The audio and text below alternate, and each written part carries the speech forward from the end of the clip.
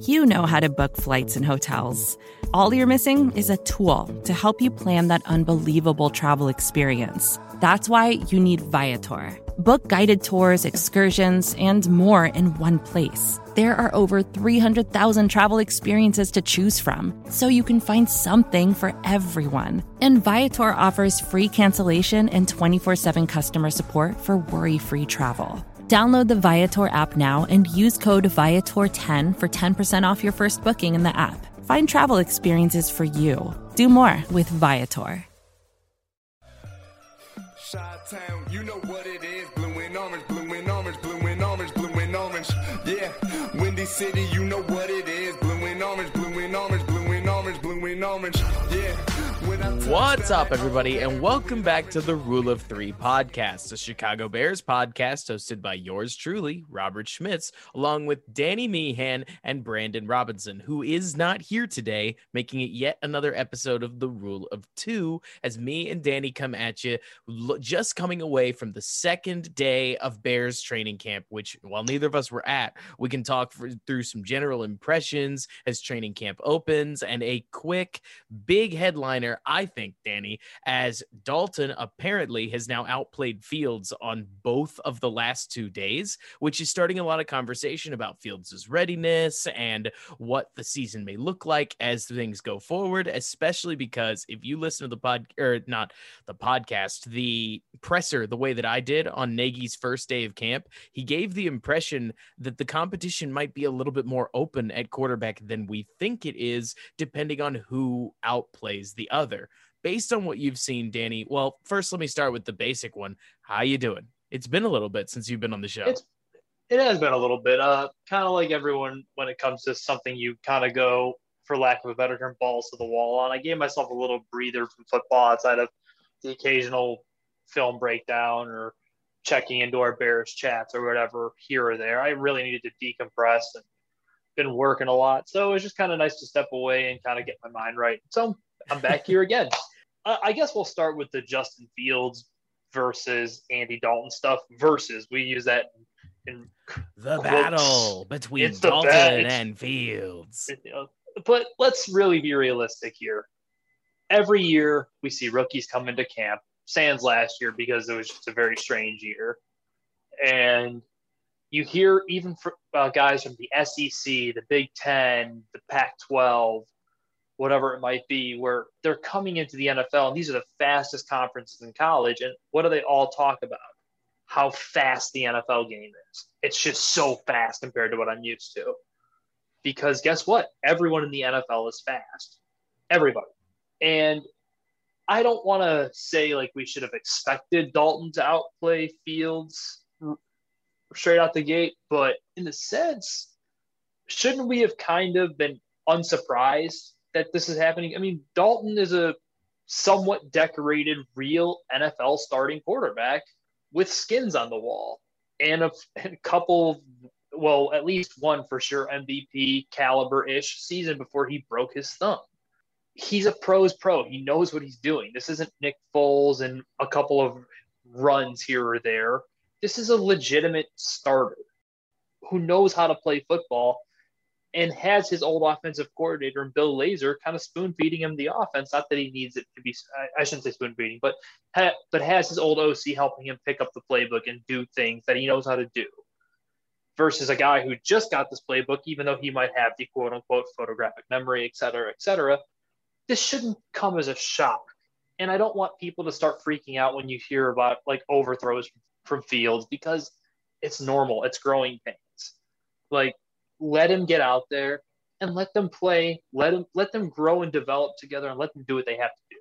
So one thing, Danny, to your point, that Brandon and I have been talking about as often as we can, because I feel like the message has to get out there however we can get it, is that there's a lot to learn when you get to the NFL. Like, it's not just college football plus. Defensively speaking, even the vanilla defenses are extremely complicated compared to a lot of what's in college. And to go on a bit of a tangent that's related, I promise, but to take this in a different direction, I guess, I think one of the most under talked about concepts with quarterbacks is the concept of comfort. because you can be uncomfortable in a clean pocket if the coverage downfield has fooled you, just as much as you can be uncomfortable in a noisy pocket with a coverage that you understand.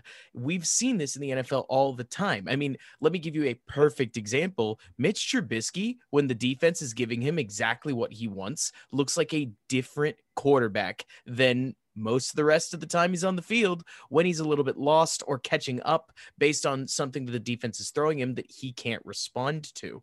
Justin Fields is very similar. Not to say Fields is Trubisky. It's more to say, and I'm sure you've seen it in his film, Fields against Rutgers, where he knows what he's getting. He sees a too high safety shell and he thinks, okay, it's either going to be a cover 4 post out on this smash concept, or I'm going to look left and attack a cover 2 concept. I literally got those flipped. Cover 2. I was going to say, wait a minute. Cover 2, I'm going to throw the smash post, and cover 4, I'm going to throw the out and up route. And he threw, I mean, he just looked amazing, comfortable, delivered with anticipation, ball right where it needed to be.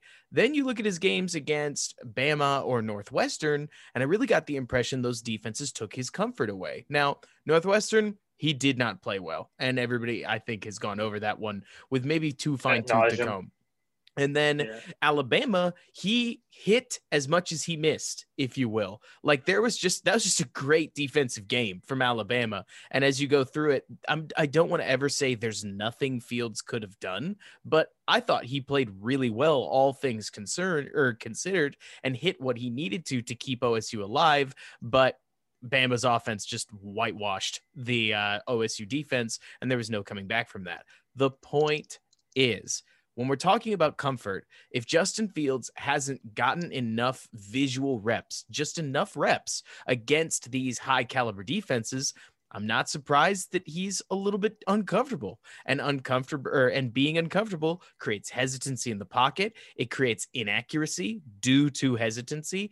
It's not the rhythmic throwing that you're going to get from somebody like Andy Dalton, who has done this for years of his life. In fact, I think this season marks a decade. So good on Andy Dalton. He knows the ins and outs of this NFL game.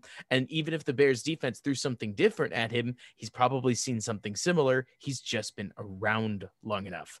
Just like how normally camp starts out with the defense having an edge over the offense, Andy Dalton should have the clear edge over Justin Fields, or the Bears are in trouble from Dalton's end. And if Dalton can keep this up, if Dalton can keep this up, certainly if he can somehow assert himself as the 24th to maybe 20th best quarterback in the league, that buys Fields time to get truly comfortable instead of having to figure things out on the fly. I don't see this as anything but a boon and something expectable and nothing that we need to worry about, though I, like every other fan, will cringe just a little bit every time I don't hear Justin Fields looking like an ultra star. You know what I mean? Yeah, I mean, but we also have to take it with an ultra grain of salt, because every year, you know how it goes. People show up into camp in the quote unquote best shape of their life. Everyone looks sharp. Everyone looks this. Everyone looks that. Everyone looks the other. Like I said, he's going to take his lumps in camp, in game, in preseason, in regular season. It's just how it's going to go. And the other part of it is that I really want to kind of ask you the question and ask our listeners and the Bears fans a question. Let's really be honest here. Justin Herbert last year had the literal best rookie season of all time. And the Chargers didn't win or go to the playoffs. I guess I just don't understand the rush to put Fields in, because rookie quarterbacks typically, historically, don't win anything. If nothing else, I'm not saying sitting him is good because it's going to make him better. At the very least, I don't trust this offensive line. And before they throw him to the wolves, I think a more polished quarterback, or more experienced quarterback, rather, not polished, like Andy Dalton, who knows how to operate within a bad pocket and knows how to maybe deal with pressures of an NFL week to week game planning and setup, will do him well too, especially for Justin, just to see how that goes. Now, I will say, I don't think sitting equals good, playing equals bad. In fact, I think he's pretty ready to go out there and play. I worry about the guy getting killed more than anything. Well, thankfully, not only I know everybody the 4-4 thing gets a lot of play, maybe too much play, because he's not an absurdly agile runner. He's a very good straight line runner that can make one cut, which, hey, plenty of one cut runners in the NFL. Just want to holistically say Justin Fields' skill set is very good, but he's also got such nutty contact balance and is such a big human being that I can't help but think in a hairy pocket scenario, he's never been bothered by pressure in college. I mean, against Bama, against Rutgers, whatever defense you want to say, if Fields knows what he's looking at downfield, his throw comes out just as well, as long as he doesn't get hit. But so going as far as like that goes, I feel like the line, because I have heard the line become an excuse. Like, we got to let the line figure things out beforehand. And granted, there are real question marks. The Bears starting left tackle has not played a training camp practice yet, and that is going to matter because Tevin Jenkins needs to be able to hold down that tackle spot against Trey Flowers and whoever the Vikings put out there, which I swear it changes all the time. I'm not even 100% sure. Preston Smith, Zadarius Smith, like the Bears need to be ready to defend against those guys. But to your point, Danielle Hunter, probably Hunter. You got to think it's probably going to be Hunter, right? That's it. All that to say that I'm waiting until Fields is ready. If it's me, I'm not worried. I would love to see him in the preseason where he should get some slightly more vanilla looks that are basically easy to read defenses at NFL speed, but I'm still not counting the minutes. I think to answer your earlier question about why the rush, I think it's just impatience. Don't you think? That it's just, we had this amazing 2018 team. We were ready for a quarterback to take the next step with an offensive head coach. It finally felt like the Bears were going in a pro quarterback direction. And then it did not happen. With Mitch falling off and Nagy's offense coming under major scrutiny, I think Bears fans are just ready to see the team air the ball out with any. You know what it is, Robert? It's the shiny new toy syndrome. Right. I've got this shiny new toy. I want to play with it. Like, it's the same. Look at every other rookie in the class. People want to see Borum playing right tackle. People want to see Daz Newsome in the slot, myself included, whenever his collarbone is healed up. You know, you just want to see the new toys play. That's it. Like, and the not so talked about truth is a lot of times the new toy isn't meant to play right away. Nope. Now, like I said, do I think Fields is pro ready? Yes, I do. I think he ran a more complicated offense than what's given credit for at Ohio State under Ryan Day. I think he was asked to do a lot, but there is a learning curve to everything when you go from college to the NFL or college to the NBA or college, high school to the major leagues or minor leagues, in this case of baseball. Like, there's always a learning curve, and I don't get I don't think it gets enough play sometimes from the casual fan, as it were, that it's a big gap. Like I said, the SEC is the toughest conference in college football, which Fields was at initially at Georgia. And they all get to the NFL and say how big and fast and how not open everything is. Like, you got to imagine some of the accuracy issues we've heard early on in camp is Fields recalibrating in his mind what is open, right? Sure. I mean, I'm sure some of it is, but I always got the impression, and granted, I got this impression back when Trubisky was playing, but it seems like it's equally true with Fields, that if you think about it, Danny, say that you lined your throw up, right? You've lined it up just like you have your whole life, right? Your high school career, your college career, you've gotten into a rhythm of what it feels like to line a throw up. But now you're in the NFL. So as you go through the motion, you suddenly ask yourself, wait a minute, is this the right throw? Am I sure? And that in and of itself throws off your motion enough that the throw doesn't come out. Maybe it comes out a smidge late, so it's quote unquote on target, but not on target anymore. It was on target. Now it's not. Maybe it's just your footwork gets out of alignment.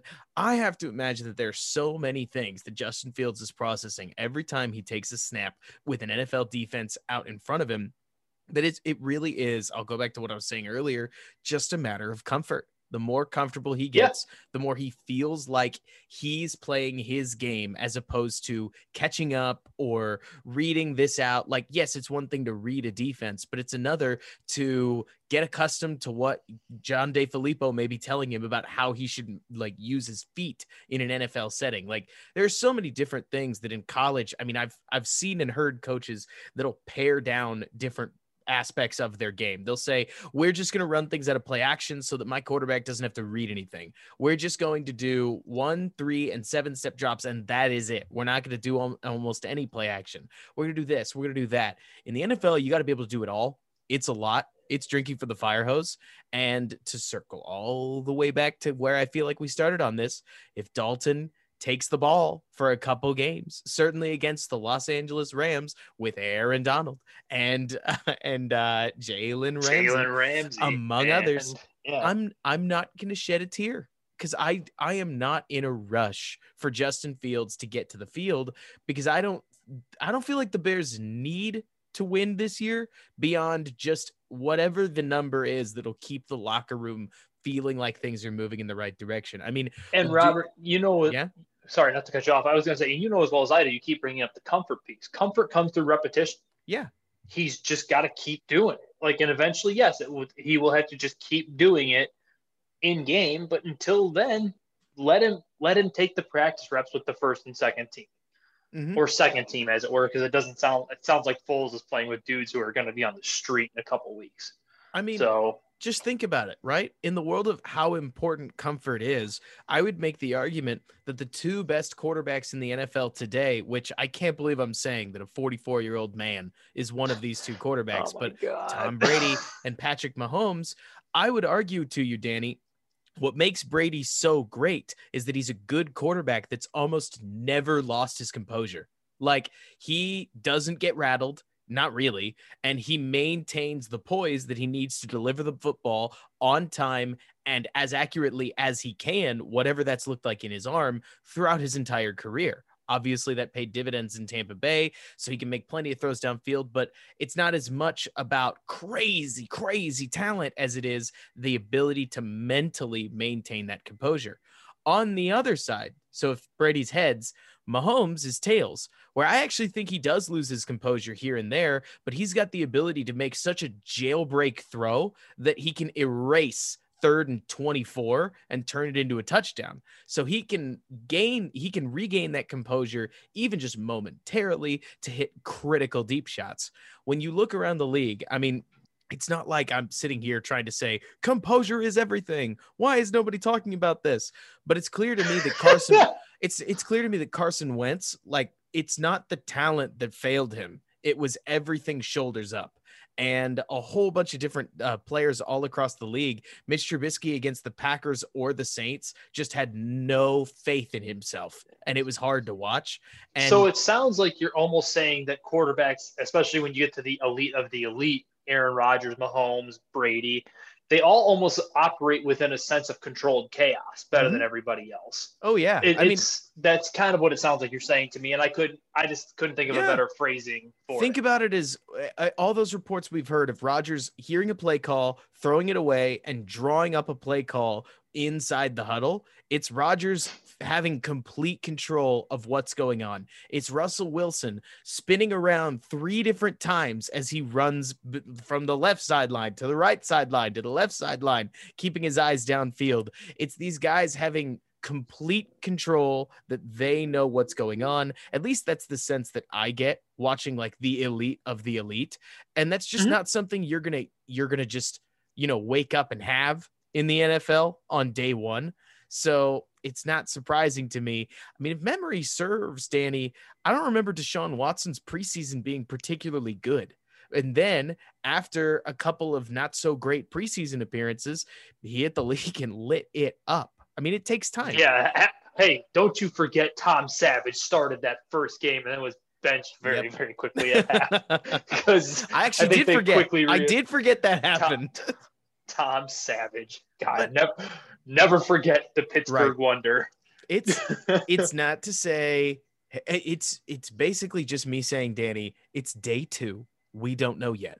If it's still a problem in week 3 that he still doesn't feel comfortable, maybe it's time to start worrying. Like if he's not gotten any more comfortable. But we've got, checking my phone now, a month, the better part of a month. He's got 2 weeks until he has to make a preseason start. And then he's got 3 preseason games. I mean, we also need to factor in, no matter what Pace said that made it sound like it's not completely Dalton's job, that's Pace's lip service. What has Nagy said almost the entire time? He's going to make him wait and sit. He believes in that process because of his time with Andy Reid. And that's fine. Am I sitting here endorsing it saying, yes, that's what he should stick to? No, if it gets to a point where you're, I don't know, 2-3 weeks in and Dalton's getting his ass kicked and the Bears can't score points, which, believe me, looking at the first few weeks of the schedule, not completely out of the realm of possibility. Like,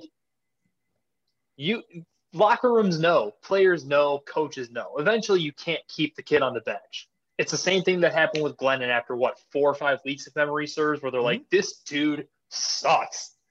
Bring in the kid.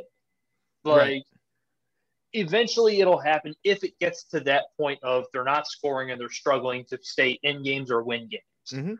After all this talk of discomfort, really, I mean, I remember, what was it, that Nagy presser just a couple days ago? Nagy opened up saying competition is our motto. Competition is the theme of all of this. And, interestingly enough, a phrase they used all offseason, Andy is our starter. He didn't say that one time. So who knows? I really don't. Like, I expect Andy Dalton to get the ball to start the season. But at the same time, if Fields really blows things out of the water by the late part of training camp, I have no idea. I mean, I just don't know. Also, you got to factor in preseason, given everything we know, Foles is probably going to take up the bulk of the snaps once the first and second stringers are done off the field, because those are the guys that matter. Those are your depth and your starters. But what's going to inevitably happen, because it happens every year with rookie quarterbacks, is Justin Fields is going to come out with the 2s and play defensive 2s and 3s, slice them up, because those are the same guys he sliced up that were not going to make the roster in colleges. And he's going to look better because he's not playing the starters. Andy Dalton will be. And you're going to get the clamoring, the uproar of fans saying, hey, he needs to play. And Ian Bunting's a stud. He caught 66 yards against that team and 3 times. You get the idea. Like, when a second remember Tanner Gentry love? Who doesn't? Tanner Gentry caught a 70-yard bomb. Yeah, Danny, who cares? I know you're older than I am, but for crying out loud, I remember the Sanzabacher era. I remember the Daniel Braverman era. Do you remember Andy Fantus? Oh, I don't remember him. The CFL legend coming into camp, and then they're like, he can't get open. Well, yeah, he's big, slow, and white. What do you want from him? Exactly. I mean, this is hype season. And as a matter of fact, honestly, I think that's a decent segue, Danny, into our second topic, as I think it's important here in the second day of camp that we kind of go through some of the injury list. I know I talked about it on T-Formation Conversation with Lester as we walked through a couple of the injuries, but with more players getting added to the PUP and a notable reported injury in practice, Danny, we might as well revisit what this Bears team looks like given the roster's health. But we're going to let the sponsors get a word in first. So, folks, we will see you right after the break. And we are back with the Rule of Three podcast. Myself, Robert Schmitz, and Danny Meehan walking through sort of a training camp update and a new eyes look at the rest of this season. As Danny, I'm sure you've heard the news with Jermaine Ifedi moved to the PUP list, Jake Butt retiring, huge loss there. And Eddie Jackson added to the non-football injury list, as well as a reported Jalen Johnson in practice hiccup that he eventually returned to practice from. How are you feeling about the overall health of the roster and the impact that even just one of those injuries may have on the season?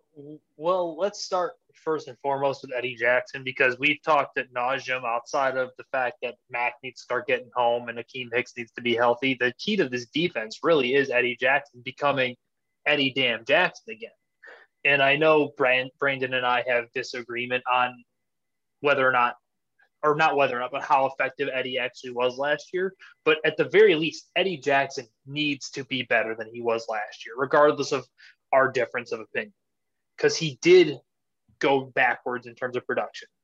He needs to get better again and go back to the Eddie Jackson that was arguably in the Defensive Player of the Year conversation a couple of years prior to getting that extension.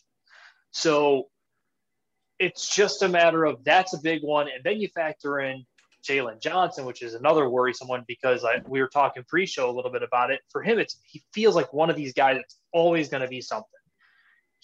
It's what took him out of the first round coming out of Utah. It's what's keeping him off the field, at least in some capacity right now. We don't know. We know he came back, but he missed some snaps.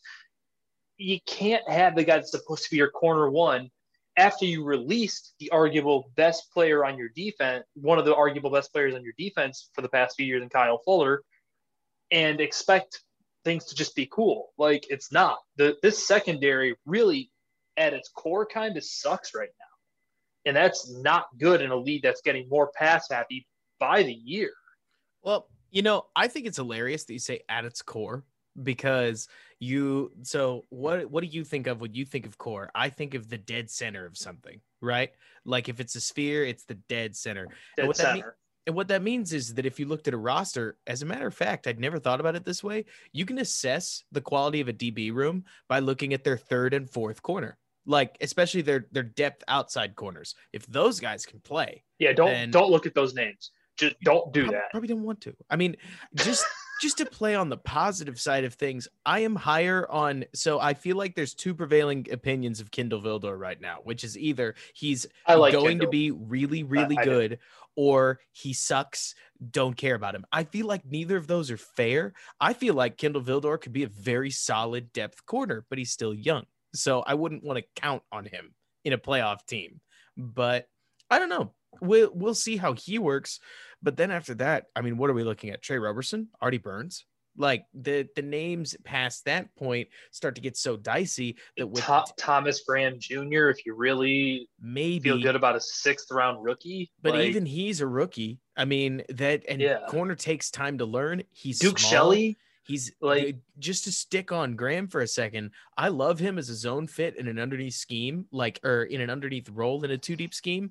But I'm not expecting him to be ready for week 1. He's not particularly athletic. He's somebody that you want. He didn't play last year, right? It's the sort of thing where there's a lot of risk there. So we've got Jalen Johnson, who might be hurt. I feel like you're just completely disrespecting Duke Shelley. I know you're his biggest fan. I know. I don't hate Shelley. Why do you hate Duke Shelley? There's some guys that can get ahead of a play. When you're talking about corner, I feel like there's 3 major kinds of guys. There's the guy who's completely lost, who obviously nobody wants to have him on their team. Most of the time, they don't even make the roster. Then there's like the second level of, he's close. He makes the tackle afterwards. And then there's the guy you want, the guy that can actually help deny the pass.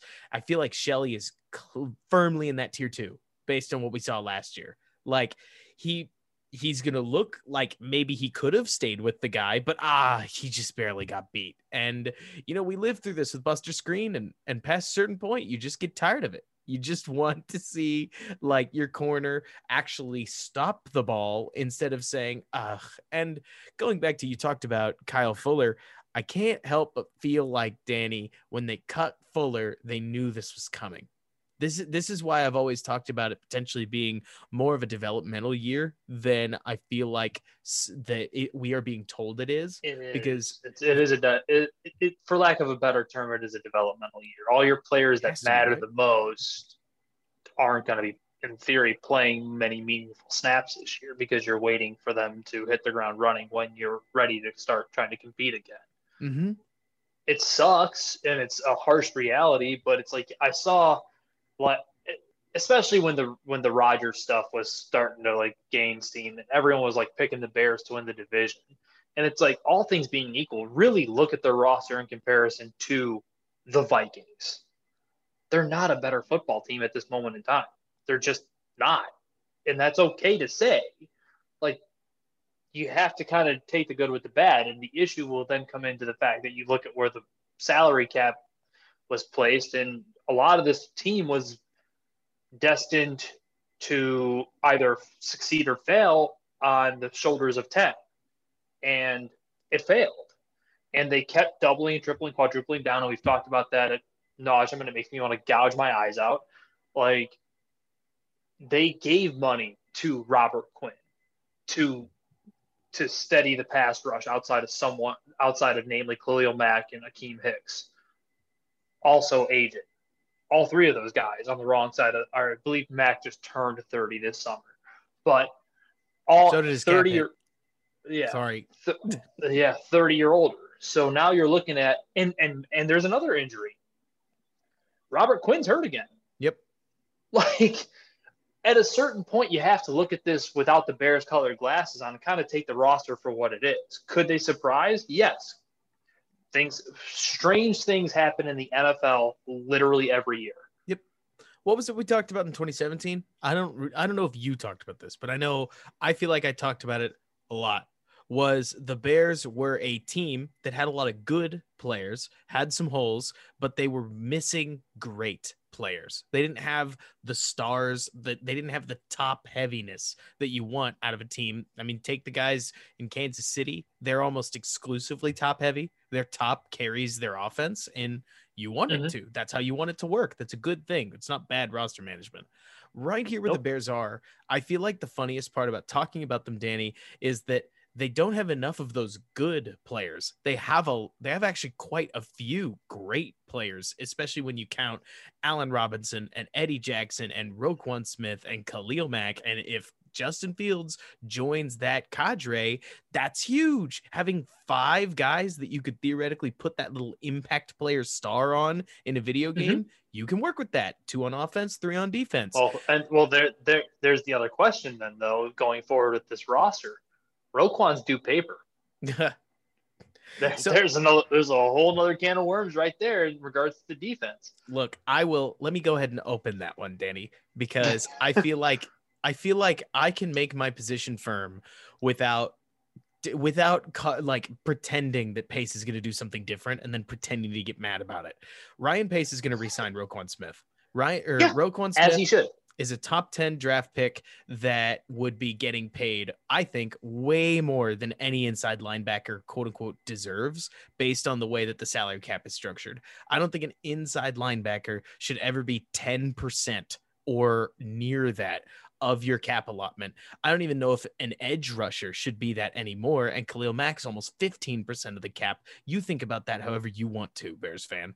But Ryan Pace is not going to, having not re-signed a single first-round draft pick to a second contract yet, let Roquan Smith walk out the door, even if Quan asks for $24 million a year. Like, they are going to extend him.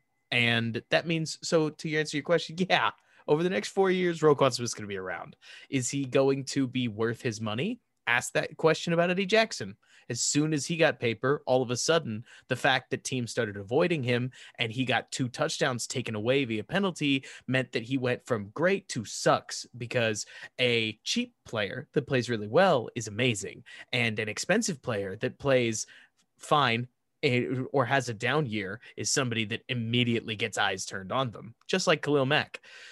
So we'll see what happens with Roquan, but I mean, I think he'll stick around, don't you? I mean, here's the inevitable problem where I see the argument when not paying inside linebackers, but there's a difference between paying someone who's very good, i.e., I don't know, pick middle of the pack, like Benardrick McKinney is a really good middle linebacker. Roquan Smith is more than really good. Sure. He's an elite inside linebacker at his position. It's the same idea as would I pay Benardrick McKinney, let's say? No, probably not. Right. Would I pay Roquan Smith? Yeah, because you pay to keep elite players. Mm-hmm. Elite isn't very good. It's a complete different echelon.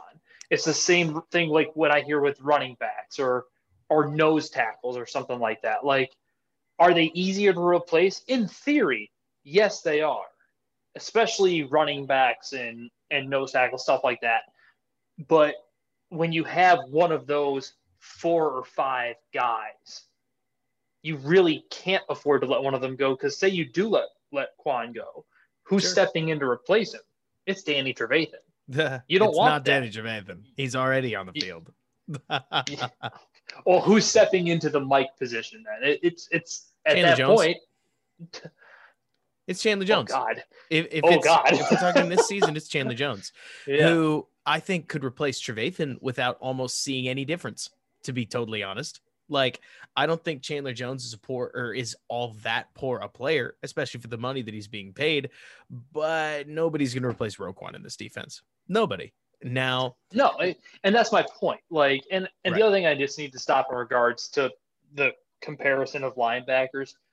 Fred Warner does not play the same linebacking position that Roquan does. Darius Leonard does not play the same linebacking position Roquan does. They all play the same position, but they have different tasks and responsibilities. Right. It's like when Urlacher and Ray Lewis played, tried to compare them, and it was an apples to oranges comparison. Lewis was a 2-gapping A to B gap linebacker because he was in a 30 front almost exclusively, with a second guy, I believe his name was Peter Boulware, standing next to him. Urlacher was a cover 2 backer. It's a very different world. Mm-hmm. So, but we'll move on from this. I was just saying, like, I'm for paying. It's a very long-winded way of me saying you pay Roquan because he's elite at his position. I wouldn't pay him if he was simply very good. Well, let me tie it into the injury discussion we were having earlier.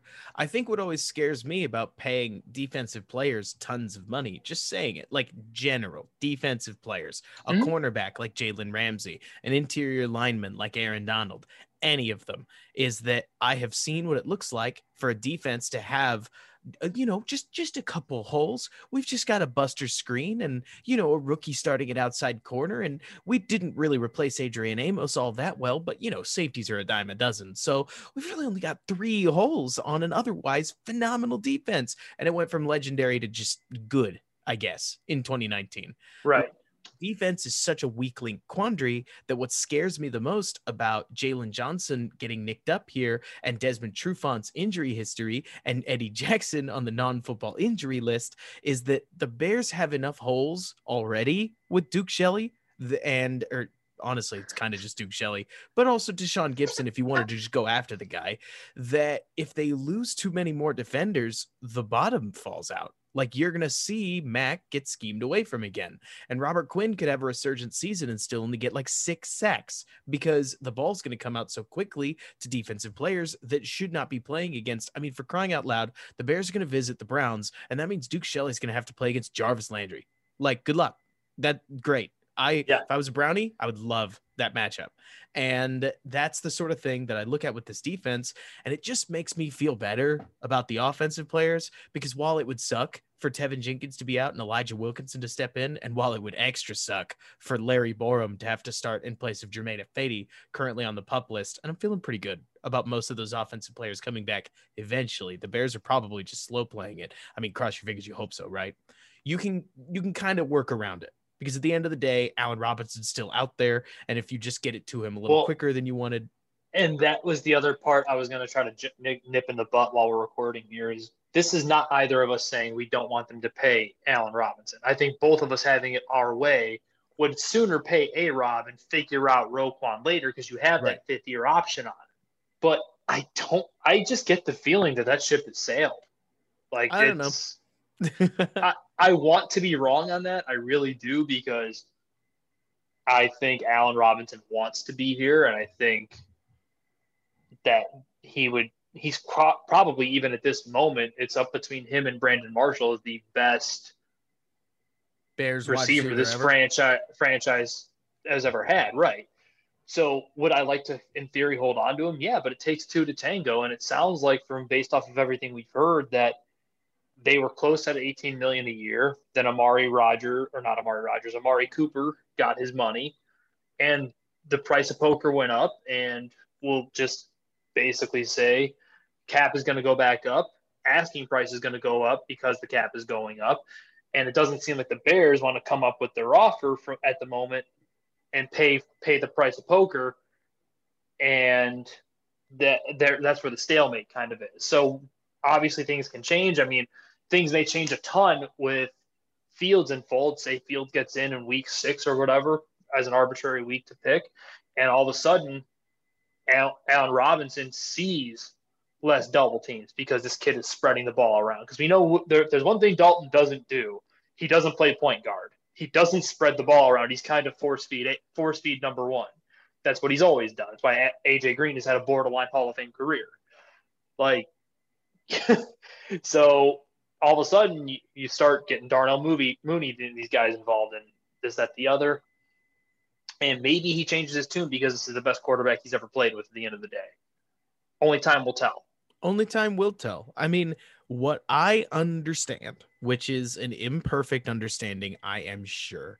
But if you wanted to oversimplify what it looks like for an NFL free agent to put their priorities in order, they're either going to go after maximum money or as much money as they can get from a contender. Like they're going to either see if it used to be Jacksonville used to always be my example because they were just terrible for years there, but they're either going to see if they can go get 23, 24, $25 million from Jacksonville per year, or you know what, $22 million from Kansas City is just as well. So you balance those wins with the money. Is that fair to say? Yes or no? Yeah, absolutely. It's fair. Allen Robinson, I think right now wants to play with a good quarterback. I think he's dealt with Christian Hackenberg and Mitchell Trubisky and Nick Foles and Blake Bortles, and he's done with that life, and he wants a good quarterback. So my guess is that he is just as curious about Fields' development as the Bears are. And the Bears don't really know what they're dealing with, because if Fields isn't it, like God forbid, then having Allen Robinson doesn't help you. Because, yeah, sure, it makes the offense better, but you're still out a quarterback, and you need to figure that out. Allen Robinson probably doesn't want to commit to the Bears because why would he stick around for more years of Andy Dalton and Nick Foles and Justin Fields if Justin Fields, again, pretend that he's like a Dwayne Haskins? Again, God forbid, and I don't think they're the same. But you get the idea, right? It's almost as if... I do... Yeah. Oh, sorry. I was going to say, while we're on the subject of wide receivers, what do you think about all these receivers being signed and brought in? And then you factor in Miller moving on, and you kind of get the feeling, especially Ridley's had a rough start to camp again, and Javon Wims kind of does a whole lot of nothing. Do you think that he attempts to block, and then he gets his chain snatched by Chauncey Gardner-Johnson. But do you think the bottom of the roster, specifically at that position, is getting ready to be turned over? Oh, yeah. I feel like the Bears had an identity for what they wanted to do at receiver. Like they wanted these very technical guys, and they wanted an A-Rob backup, and they wanted all these things. But then they hit the point where they feel like no team is respecting them vertically, and they aren't on defense. Or, like, to be fair, on tape. I mean, I was going to say, if you're an opposing defensive coordinator, would you respect anything they can do offensively with speed? I feel like I'm harping on the kid, but I would not respect an 18% deep ball completion percentage in 2020 from yours truly, number 10. And Nick Foles' 50% did not feel like 50% either, because I'm almost certain most of those completions came in garbage time. I feel like I watched it play out that way. Just calling it like it is, right? Hitting a long pass in the middle of at the end of the Indianapolis game and 3 long passes in the Tennessee game don't erase the fact that we watched him airmail a couple deep receivers against Tampa Bay and a couple other games. And I mean, line play be darned. You get the idea. The Bears want those deep compliments because it's not A-Rob's job. A-Rob can go catch you a 40-yard post, but he's better on the 25-yard post or the 15-yard slant or using his body on a dig route over the middle. Why wouldn't you put Mooney on a flag why wouldn't you put Mooney on a flag and A-Rob underneath it running the other direction? Doesn't that just make more sense? And I feel like that's where the Bears' head is at. Is the more speed we can load the field with, the more we can use Allen Robinson as the everything that isn't a speed route down guy. But it's also the fact that doesn't speed almost give you a bit more of a room for error?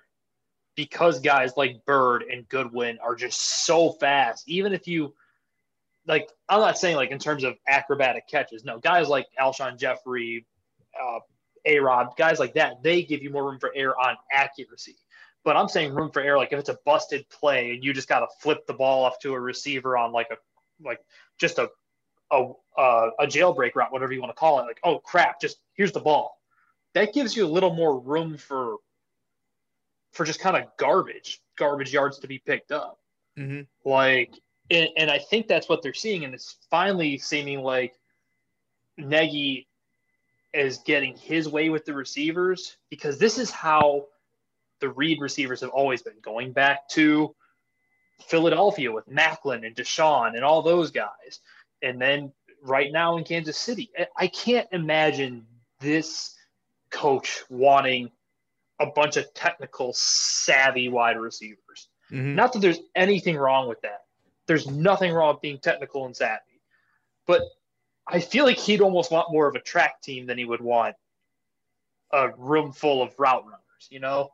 You've got almost 3 wide receivers worth of technical savvy in Allen Robinson. I mean, just to pick it out, Allen Robinson, I think Matt Harmon did a study where he said that Allen Robinson had the 4th most success against man coverage out of anyone in the NFL. And that's great company. That's what you want on your team.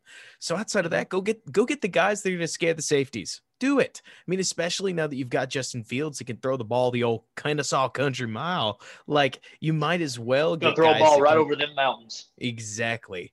All right, Danny, I've got a question. I'm going to put you on the spot because we're running out of time. I feel like if there's one thing that nobody is talking about, because nobody ever talks about this, right, is there is always somebody on probably I'd say about half of the football teams in America that takes what I would call an impossible step.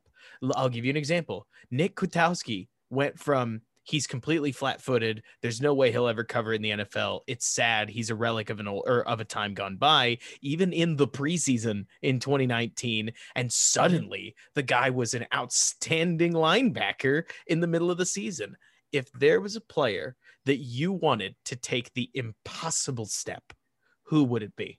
And do you have one in mind, or do you want me to start? I actually do have one in mind. Tashawn Gibson. Okay, talk about it. Or not Tashawn Gibson, Trevis Gibson. Ron Gibson. Gotcha. Trevis, for me, is the guy I would like to see take the step, because you have so little cost-controlled defenders, especially that are going after the quarterback. I mean, like we already talked about, your best pass rusher had 9.5 sacks last year in Khalil Mack. I mean, granted, he was still arguably the best edge defender when you factor in all the encompassing facets that go into playing that role. But they need another pass rusher to get home, because I think we can all agree. We talked ad nauseum last year on this very podcast that whenever Robert Quinn shows up, there's going to be hell to pay. Mm-hmm. Hell, the Hicks Mack Quinn thing is the reason we got our name, the Rule of 3. But I think he's the guy that could, in theory, take a step, but more than could, I think he's the one that needs to, for this defense to play at the level that we all think it's capable of. And obviously Eddie Jackson returning to form goes without saying, and Jalen Johnson staying healthy. Those are things that go without saying, I feel like. But if a guy like Trevis Gibson can be even, call it 6 sacks worth of pressure and clean, even if it's cleanup sacks where you're anything, like that matters. Yep. So he's the guy I think we should be hoping, but I've got another one for you, and it's on the other side of the ball. Are you ready? Is it Cole Kmet? Bet it's Cole Kmet. God damn it. Let me walk you through it, okay? So one thing that I did a little while ago, and I want to make it clear, I'm not about to make the comparison between this player and Cole Kmet, but I went back and I watched Travis Kelce's rookie film, and he isn't the player at that time that he is today. They're different. He's surprisingly, he's much more fluid now, even in his 8 years into the league, than he was as a rookie, who you'd expect to be a little bit sprier. It just made me wonder, Danny, how much of Kmet, this is the one question that I know even his detractors there's not a good answer to it, right? How much did the COVID offseason tank his ability to get with the program? And so if there was an impossible step to be made, I would be really curious to see if when Cole Kmet plays without hesitation, when he plays knowing where he wants to go, and especially for crying out loud, Danny, if the speed receivers can open up space underneath, even for him to kind of, I always used to make the joke back when Witten was on the Cowboys, that Witten would just sort of lumber his way to about 10 yards downfield and turn around and the ball would be in his gut. And he got Hall of Fame, or is likely to go to the Hall of Fame off of doing that forever. So it is funny to me how, like, we've talked at length, you've talked at length, I've talked at length, Brandon's talked at length, plenty do, about how you need to be an Ertz kind of guy, you need to be a Kittle kind of guy, you need to be a Goddard kind of guy, you need to be able to get open against man coverage. But you know, there's this old school model of the tight end, Darren Waller, another great example of those guys who can just get open. But there's this older school kind of tight end that just sort of wobbles his way into the right spot. And if Cole could become that guy, say he catches 500 yards, for instance, that would be a huge boon to a Bears offense that doesn't have a ton of great underneath threats. And I don't know, again, we're talking the impossible step here, but it's the impossible step. And I think the intrigue behind it is, I'm as big a skeptic, we'll call it, of Cole Kmet as there possibly can be, because I didn't really care for him a ton coming out of Notre Dame last year, let alone when he got picked by this team. And I was just like, yay? Question mark. This is the first full offseason he's had that isn't interrupted by COVID. In theory, isn't interrupted, quote unquote, by COVID, or that he isn't focusing on a second sport. Mm-hmm. He was a baseball player too at Notre Dame. And that's the part where it's like, I can't argue with someone if you say, but he's never fully committed himself to football 100% of the time. Because he didn't. I think he was a closer or a middle reliever for Notre Dame. That's on wild. Top of playing football. So could there be something there? Yes. The issue I still come into the fact of, in today's NFL, guys like Jason Witten would be a relic. Jason Witten isn't Jason Witten in today's NFL. And I want to be wrong. Maybe he figures out a way to loosen up his hips and ankles, because he has very stiff hips and very stiff ankles. He can't turn. He's this big, strong, heavy-set guy who goes forward. And that's fine. He is very fast in a straight line. The issue is just, how do you get him the ball where he is in that straight line and he doesn't have to, turn. So the other name that I think is kind of interesting that I know you and I are both a fan of is, I think Khalil Herbert could have a really fun impact on this team, be it in spot duty at running back, because who knows what's going on with Tariq Cohen. And I do think that Nagy is going to prescribe a little more to running back by committee versus, here's the ball 25 times, David, go get you some.